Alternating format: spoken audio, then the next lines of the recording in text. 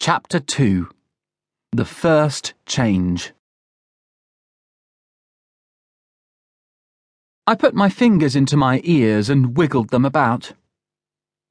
"My ears aren't working," I said. "It sounded like you just said Polly had turned into a bird." "She has. She's a robin," Alex said. His eye was pressed to the keyhole again. "Alex, I think that keyhole is doing something to your eyes. Or your brain," I said. Alex stood up and turned to me. "Mike, can you keep a secret?" he asked. "Of course I can," I said. "What is it?" "I'm going to tell you something," he said.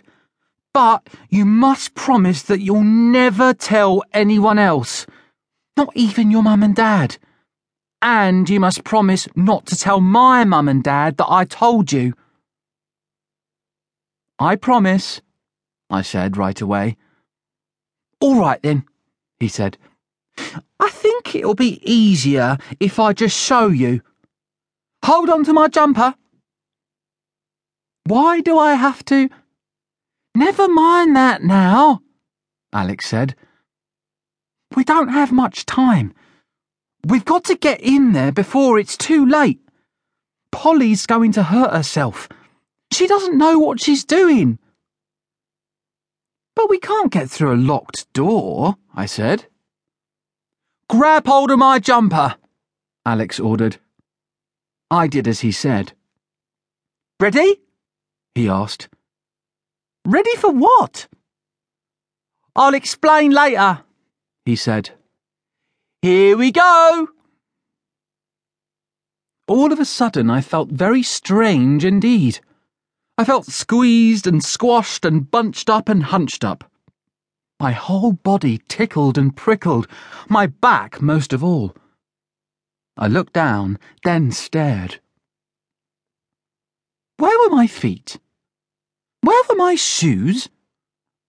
My legs had gone and the carpet seemed a long, long way down. It was like being in a plane and looking down at the ground far below. And where was Alex? I looked around. I couldn't see Alex anywhere. But there was a fly right in front of me, a horrible, hairy, huge fly. A whooshing sound filled the air. I was amazed when I realized it was the sound of the fly's wings beating. And the fly was heading for me. "Ooh!" I squeaked as I tried to get out of its way. I didn't move fast enough. Slap! The fly hit me. I felt myself falling to the ground. Bump! I looked down. My legs were back. So were my feet and my shoes. I looked around, confused. Where was the fly? And more importantly, where was Alex? Without warning, Alex appeared. It was so sudden, I blinked several times to make sure my eyes were working. One moment Alex wasn't there, the next moment he was. "Why did you smack into me?" Alex asked. He had his arms folded. I scrambled to get up. "What do you mean?" I asked. "There was a huge fly coming straight for me, and it banged into me." Alex was so annoyed that his eyebrows almost joined up. "That was me, idiot," he said.